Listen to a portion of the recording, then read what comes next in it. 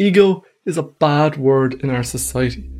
Unmoored from its clinical origins in the work of Sigmund Freud, the term has taken on a life of its own as Western culture's part-time boogeyman and full-time piñata. In the past century, the ego has transformed from an obscure Latin word for self into a shadowy demon that must be hunted down and exterminated without mercy. But in this video, I want to restore to ego some of its lost dignity. We'll look at the evolution of ego's infamy, from its more positive roots in Freud and Jung to its evil reputation in New Age writings and in popular culture. Beyond this history of ego, we're going to look at its connection to the myth of Icarus and what ego's bad reputation says about our nihilistic cultural moment. Take a trip to your local bookshop's spirituality section and flick through some of the books there, and without fail, you'll come across sentences like this line from Terence McKenna. Chaos is what we've lost touch with. This is why it is given a bad name. It is feared by the dominant archetype of our world, which is ego, which clinches because its existence is defined in terms of control. Or this one from Eckhart Tolle. A genuine relationship is one that is not dominated by the ego with its image-seeking and self-seeking.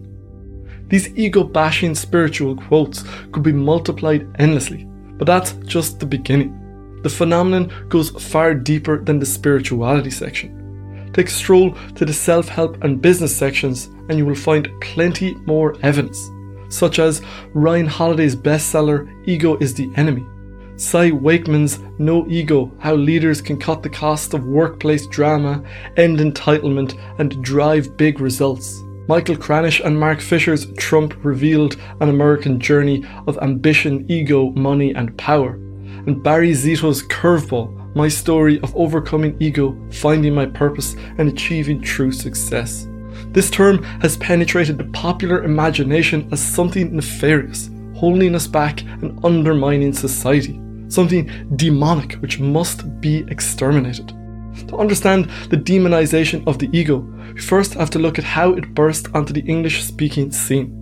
While the word was floating about for some years in the philosophical realm as a term for self, it was with Freud's English language translator Ernest Jones that ego in its modern sense enters the arena. In the original German text, Freud used the term das Ich, which simply means the I. This was a term the Germans heard every single day of their lives. It was an everyday part of language, as far from technical terminology as you could get. But when it was translated into English, Ernest Jones chose to translate it with the Latin term ego. It seems like a reasonable choice given that the I sounds a bit clunky in English. But the fact that ego was not an everyday term to English speakers, the fact that it was an abstract term, allowed it to take on a life of its own. Ego doesn't bring to mind our everyday I, but has its own linguistic territory separate from the personal pronoun. But what would happen if we took that little word back to its concrete roots? Would the above quotes have the same allure if the enigmatic ego became the everyday I? When Terence McKenna says that the I is the dominant archetype of our world, what does he mean? And what about Tolle's I with its image making and self-seeking? Or Ryan Holiday's I is the enemy? Making this switch, we can see that the knee-jerk negative association with ego might not be so justified. And it is at this point that we can begin a revaluation of the term ego. The ego represents what we call reason and sanity, in contrast to the id, which contains the passions. If we look at the role of the ego in the Freudian system, it is far from the demon it has become in the mainstream. In its original Freudian context, it is actually quite heroic. The ego, in this sense, is nothing more or less than the I of the individual. It is your conscious thinking mind that you identify with, and that has a tough job. The ego has to serve three masters. It has the shoulds of the superego breathing down its neck, telling it how it ought to behave and what it ought to be doing at any particular time. Then there's the impulses of the id, which is the instinctual animal in us, that like a child has its own desire for how it wants things to go down. And as if holding its ground between this rock and that hard place wasn't complicated enough, the ego also has to serve reality, the hard wall of the world which puts serious constraints on what we can do, totally apart from what we should or what we want to do. The ego is the balancer of these three titanic forces. Ideally, it is the judging faculty evaluating which course to take. Sometimes it's just the slave to the loudest voice, whether that's the id or the superego. Seen through this Freudian lens, the ego is, at least to my mind, quite heroic. It's got this Herculean task of balancing these divine forces, the underworld of the id, the Olympus of the superego, and the vicissitudes of reality. That's no easy task, but all of this the humble I is tasked with. And instead of being idealized, it is society's number one villain. Another way of looking at ego comes from the Jungian camp of the psychoanalytical tradition. The Jungian psychoanalytical tradition centers around the idea of individuation, which can be summarized by Nietzsche's dictum to become who you are. It is a psychological journey through our underworld and all the hells that await us there. But beyond this hell, there is the heaven of a connection with the ordering principle of our psyche that Jung calls the self. Individuation is ultimately a Copernican revolution in the psyche, where instead of having our conscious ego at the center, we realize we are part of a richer psychological solar system with the self at the center. Jung sees this transformation as being the journey of the second half of life, with the years between 38 and 42 being particularly significant. He calls this time the midlife transition. It's the healthy psychoanalytical analogue to the popular trope of the midlife crisis, where instead of entering into the underworld, men use sports cars and mistresses to numb the depths. In this psychological system, Jung has a particular role for ego. The work of the first half of life, according to Jung, is to develop a strong ego. Alchemy was a major symbolical system in Jung's psychology, and he saw the ego as the alchemical crucible. It's the container that the transformation takes place in. If the container is too weak, then it will not be able to contain the transformation. The work of the first half of life is to make a strong container. It's a time for worldliness and sorting out Maslow's lower bases. We learn our craft, we lay our foundations in the world with family, friends, love and career. All of this provides the foundation for the great work of individuation.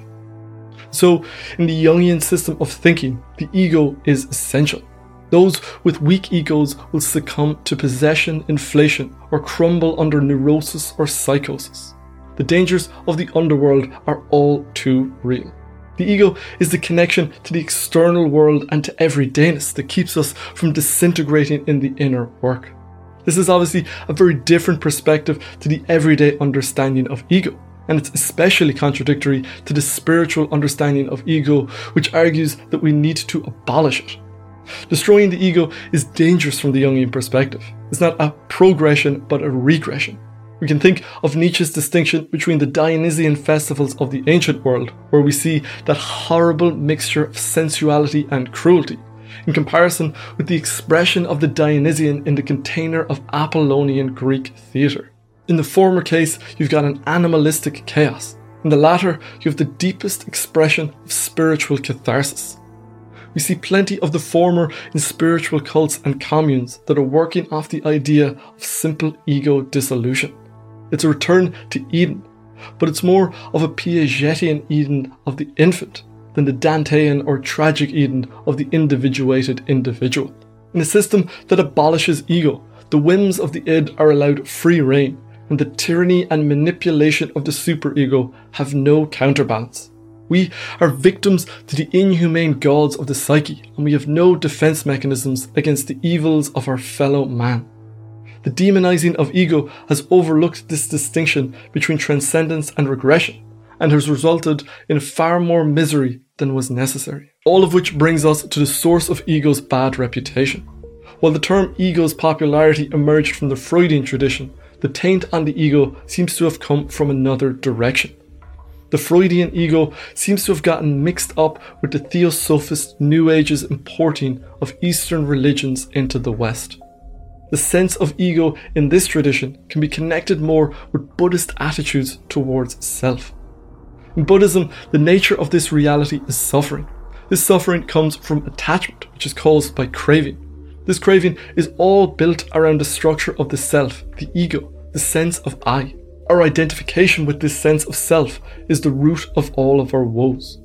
The goal of Buddhism then is to achieve liberation from misery, and the way to do that is to dissolve the ego, which is to say, dissolve our identification with things. To the liberated being, it's all the same whether it's my child or a woman in Vladivostok that dies of cancer. They will feel compassion in both cases, but the level of attachment, or rather non-attachment, is the same. There's a sense in which this sounds inhumane to us. It's one thing not to break down when your phone gets smashed. It's another not to break down when your child dies. But that is the final goal of Buddhism. And if you want to be free from misery, then truly this is the only way. You must remove your attachment to all things. In this Buddhist reading, ego really is the enemy. The I is the enemy. That is the only occasion where the term ego is accurately maligned. It is a very specific context that does not apply to what most of us are aspiring to do with our lives. I suspect that despite the lip service to enlightenment among those in the spirituality subculture, there are very few that have a genuine appetite for this way of life. For the rest of us, I think we would like to be less affected by smashed phone screen and more able to manage grief, but we're not quite at the point of wanting to be unmoved by the death of our loved one. Even here then, ego is not the universal enemy we might expect. I think we can accept that our ego/I might be the root of all our sufferings without considering it evil. Or at least when we think about our love for our family and friends as part of this ego structure, then it is hard to see it as unequivocally evil. Nevertheless, this spiritual animosity towards ego seems to have infused the Freudian term ego with a strong dose of negativity.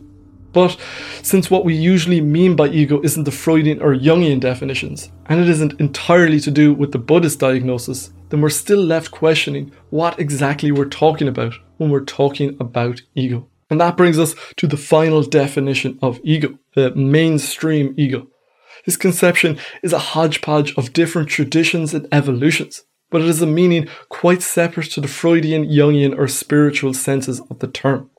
I imagine that depending on the subculture of the person you ask, the origin of the understanding of ego will come from Buddhism or from Freud.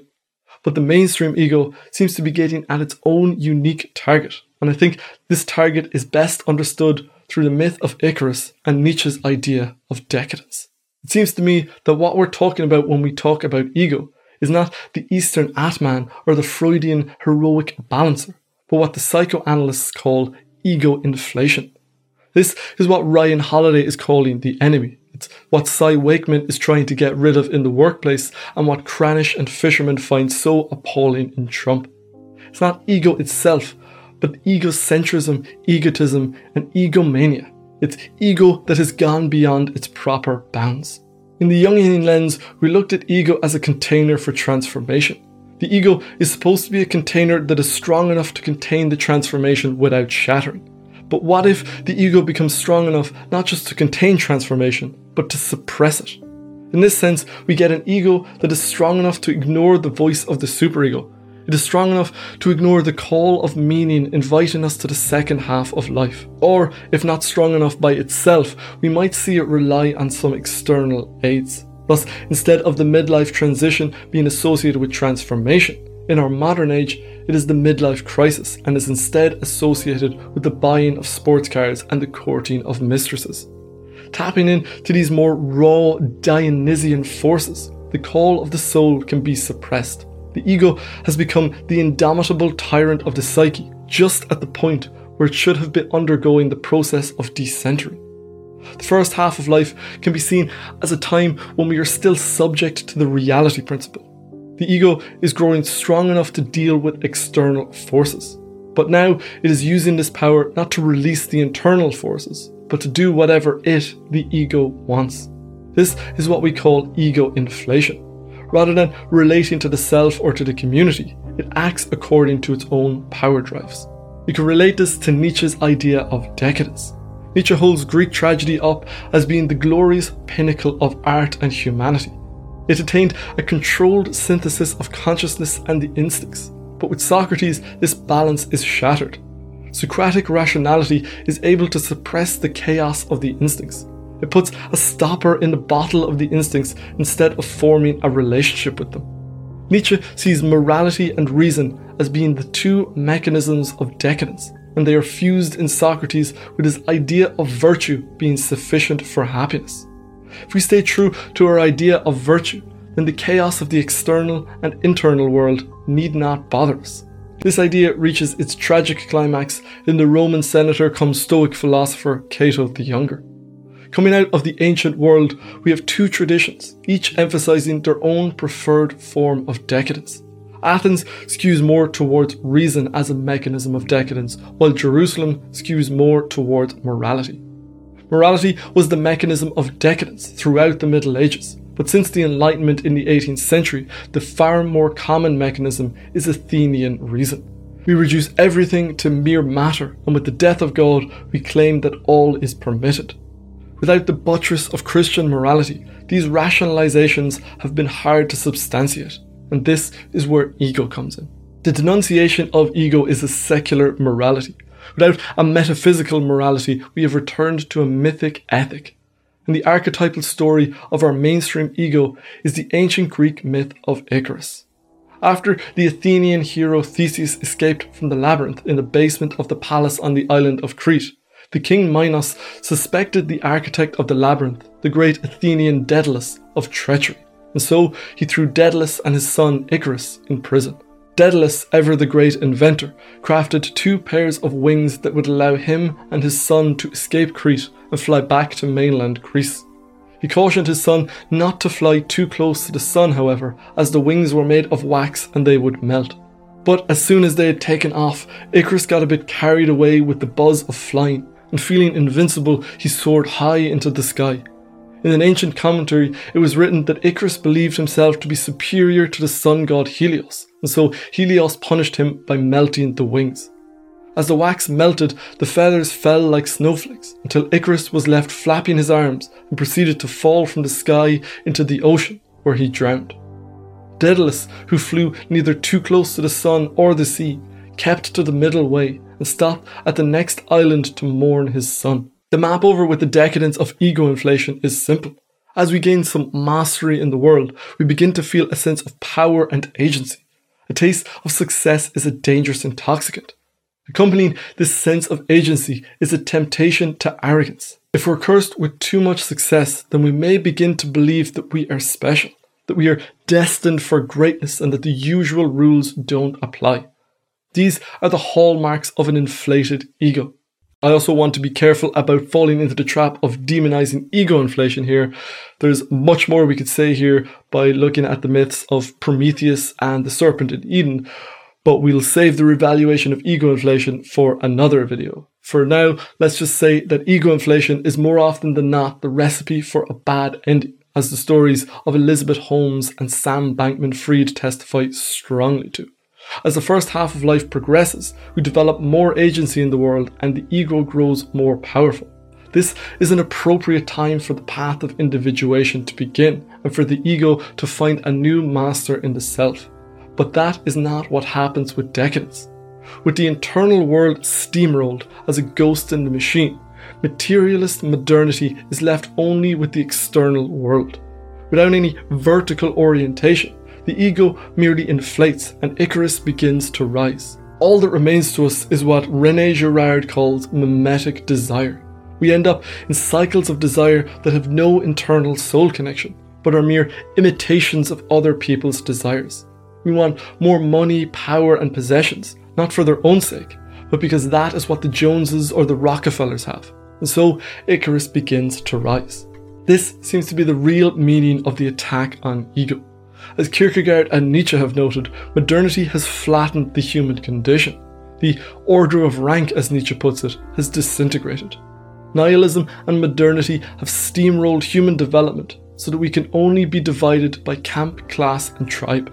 So the only model of ego we have remaining is Icarus. Icarus has become the myth of ego. The ego succeeds in the world. It becomes inflated. It rises.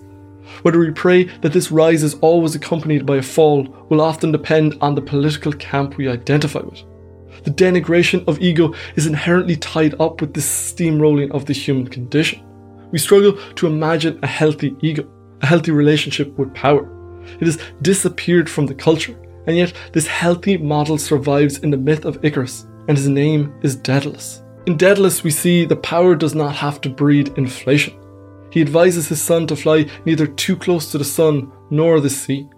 In doing so, Daedalus shows an awareness of the vertical dimension of human life. He models what a healthy ego looks like. He is all the genius of consciousness with which he can invent his flying machines. But he also shows that this power doesn't, unlike what many critiques of modernity claim, necessarily lead to corruption. A healthy ego respects the unconscious underworld of the ocean and the Olympus of the superego and the reality principle. Daedalus sees the dangers and he advises his son to stick to the flight path, to stick to the middle way. But while Daedalus represents this healthy form of ego for us, he also presents us with a mystery. We can see the model but not the mechanism. The wisdom of Daedalus shows us what we should do, but it doesn't reveal the psychology that keeps Daedalus from soaring high. Daedalus' place in the myth seems like wish fulfillment. In our nihilistic age, the saying that power corrupts and absolute power corrupts absolutely has become an axiomatic truth. We no longer believe in the possibility of a Daedalus, in the possibility of wisely carried power. With my taste for Jungian and integral thinking, I'm inclined to attribute this to the loss of the vertical dimension of human experience. Instead of a constant critique of ego, we're offered a hierarchy of health. This is what the Jungian and Freudian views of ego offer us, and what Daedalus embodies, an ego which knows its proper bounds. It's a humble dream. We mustn't let the cultural carpet bombing of ego steer us away from what a healthy ego represents, a fighting for what we believe in, a sense of who we are, and an appreciation of a need to move beyond decadence and to reintegrate our instinctual inner life. That's everything for this episode of The Living Philosophy. I'd like to thank David Pilabosian, Shane, Croissant Eater, Abysso Feissa, and all the other patrons for their support of the channel. If you'd like to get access to weekly bonus episodes, monthly Q&As, and to get your name in the credits like these fine people, then you can head over to Patreon. As ever, if you have any thoughts, insights, or feedback, I'd love to hear from you down in the comments. Otherwise, I shall see you next time. Thank you for watching.